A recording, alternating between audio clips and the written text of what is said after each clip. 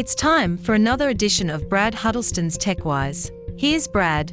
Lots of technology is dangerous and harmful, as we discuss regularly here on Techwise, but not all. Typically, when we hear news about artificial intelligence, the news is scary, but not always. According to MIT Technology Review, Google hopes to shave off months, perhaps years, that usually require trial and error research. One case in point is the creation of new materials. Google DeepMind's genome has already predicted structures for 2.2 million new materials. Researchers have created 700 materials in a lab out of those and are now testing them. Some may be of great use for mankind. According to Dr. Dosh Kubik, materials discovery lead at Google DeepMind, while materials play a very critical role in almost any technology, we as humanity know only a few tens of thousands of stable materials. The MIT article says to overcome these limitations, DeepMind combines two different deep learning models. The first generates more than 1 billion structures by making modifications to elements in existing materials. The second, however, ignores existing structures and predicts the stability of new materials purely on the basis of chemical formulas. The combination of these two models allows for a much broader range of possibilities.